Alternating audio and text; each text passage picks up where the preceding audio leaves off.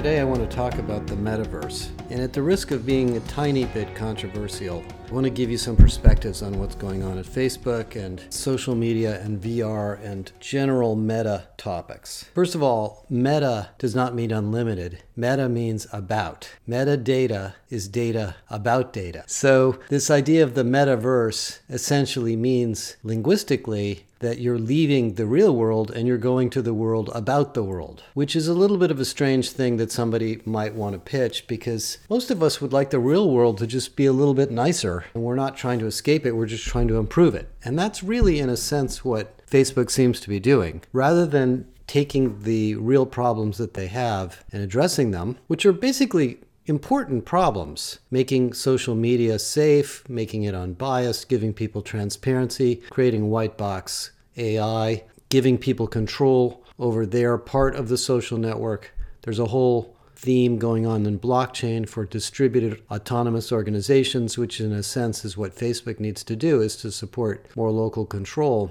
They've ignored it and they don't want to talk about it. They want to talk about the meta problem, which is the problem about the problem, which is let's escape it. Let's go to another world. And I think most people are seeing right through this. When Philip Morris changed their name to Altria, a lot of us were very aware of what they were trying to do. And it had some positive impact on the company, but the company is still a cigarette company. And I think to some degree that's still true in Facebook. Facebook is a social media company. It makes its money through advertising. A tiny, tiny fraction of their revenue comes from direct sales. So everything they do has to do with collecting data about people and selling that data to advertisers, not serving users. So it's not clear to me that the metaverse really changes any of that. Second thing I want to talk a little bit about is the way social networks work. Now, I'm not an expert on this, but I certainly read a lot. And one of the observations I wanted to make is that if you think about the corporate world, where most of us work in companies with hundreds to thousands of people, we don't communicate to everybody at the same time in one big network. That would never work. I mean, if you had a open broadcast communication where everybody in the company could talk to everybody else, you know it would be a mistake. There would be all sorts of complaints and gripes and people anonymously talking about things they don't want to do or that they don't think the company should do, and it wouldn't work. So what we've learned, by the way, we had a funny situation like that at Sybase, which I'll tell you guys about sometime, where we proved that it didn't work. So instead what we've done is we break people into teams, and we have small groups, and there's endless research on why small teams outperform big teams and why big teams outperform hierarchical teams and why we should distribute control to the most knowledgeable people and why personal relationships are more important than hierarchical relationships. This has been proven in business, but somehow in social media, we just ignore all that and we throw everybody into these big open networks and assume good things are going to happen. And so I think there's a flaw in the fundamental philosophy behind Facebook that we now know is problematic. And for some reason, the company doesn't want to deal with that. I mean, I really think it would be a fascinatingly important strategy for Facebook to take that on and make the system better. And I think it's happening to other companies. One example of a company that I sort of know is Nextdoor. Nextdoor is a well-intended social network designed to be used by your community in your neighborhood. And I joined Nextdoor in our neighborhood, and it was okay. I mean, it was nice. People were talking about why somebody's trash wasn't picked up, or maybe we should get a new white line painted on the street, or whatever it may be. And then something strange started to happen. The Nextdoor communities started to connect to each other, and I started to get messages from people a couple blocks away and then a couple miles away and then all over Oakland. And suddenly the stream of information started to be about crime, and somebody stole my newspaper, videos of people stealing each other's Amazon packages, and I just shut it off. I just didn't have any interest in it anymore. And I wonder if that's the same effect, that social networks amongst close allies and friends are great. Social networks amongst anonymous people where they don't have a real purpose tend to be complaint networks or griping systems. And for any of you who use Twitter, you know what it's like. Sometimes you'll be up in the morning and something will just drive you crazy and you want to tweet about it. And that never turns out to be a good decision. Usually it backfires in some respects. So those tools have a lot of work yet to come, and it's kind of unfortunate that Facebook just has no interest in fixing this. And Nextdoor probably is going down a similar path, and I know the executives there, and I think they are trying to avoid that. So I think that's one part of the Meta story. The second part of the Meta story is, do virtual realities work? There's been a lot of money spent on this. Second Life, many virtual worlds that have flopped, going back to the 80s. And I'm not really sure what Facebook is trying to do. I personally would never wear glasses that sent information about my location back to Facebook. So this whole Ray-Ban thing to me is a huge risk, because you know that data is being used by Facebook for advertising. And eventually the glasses are going to flash ads in your eyes, or maybe even subliminal ads, who knows. So if it's an advertising-led strategy, going into a virtual world is a big exposure of your personal needs, information, location, health, relationships, that is going to be, maybe an order of magnitude worse than the information that Facebook has been stealing from people for the last couple of decades. So how are they going to monetize this? Assuming these virtual worlds are great, I suppose they'll sell glasses, they'll sell headsets, they'll sell cameras for virtual classrooms, they'll sell cameras for virtual meetings, and now they're in the business of competing with Microsoft and WebEx and Zoom and all of the hardware vendors, including Apple,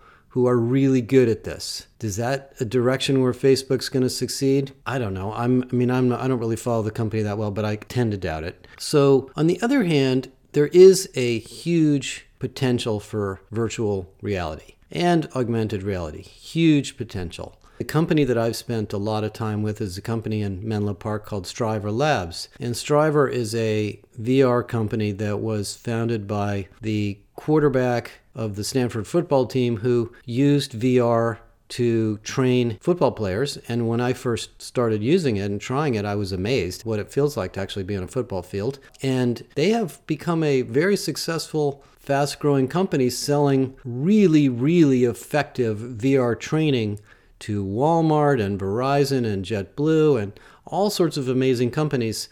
And the fact that the glasses are $100 a pair and you can have a real-world experience in a store without having to get on a plane and go to a simulation center, and the actual VR experience is better than a physical simulation, because the virtual simulation can specifically point out very dangerous situations that you may not want to simulate in the real time. And Striver's doing very well. It took a while for people to believe in it and to experiment with it, and they had to, of course, build an enterprise solution with all of the technology and data and services behind it. But now it's a really successful company, and Microsoft's getting into it with AR and HoloLens. Accenture's pitching the fact that they're training a lot of their new consultants using AR. I think the business applications of the Meta idea are huge. And I think training is going to be one of the bowling pins, as they say, of this market, where every company has opportunities for virtual training. Virtual meetings will eventually be huge too. Microsoft and WebEx and other companies will probably dominate that. If Facebook wants to get into that stuff, great. I wish them luck. The problem is, of course, their brand is quite tarnished, and I'm not sure if companies are going to trust their data to an advertising company. And the other thing I question about Facebook is, when you sell products to customers and customers pay for them, by the way, we don't pay for Facebook, so they actually don't sell anything to us. You have to support them. So there's a massive infrastructure that Facebook has yet to build to market, sell, support, and take care of real customers, us, not the advertisers. I don't think the company has any infrastructure in that domain whatsoever. And the success that Facebook has had with Workplace, I believe, is primarily because the Workplace customers are Facebook advertisers. So they have been doing business with Facebook already, so they feel somehow engaged with the company for this other system. So there's a lot of questions about whether the Meta strategy will play out and what it'll turn into. It'll certainly be interesting technology, and a lot of people will probably be entranced by it. But believe me, Apple's working on this. Microsoft's working on this. Many startups, Striver, Immersion, lots of really cool companies are working on this. So even though Facebook will put $10 billion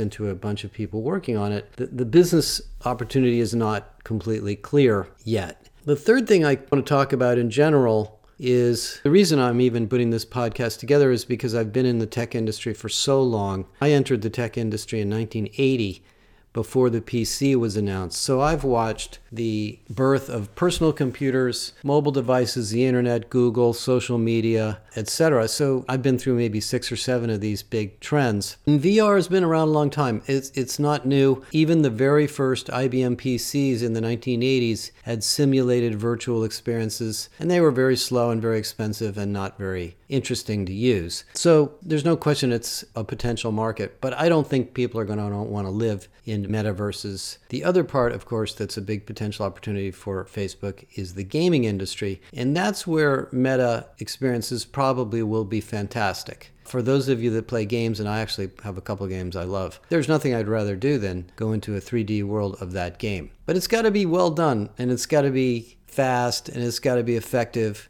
and it's got to be inexpensive. Most games are $45, so I'm not going to spend $500 on a game and a bunch of hardware for it. Some people will, but anyway, that's my perspective on Meta.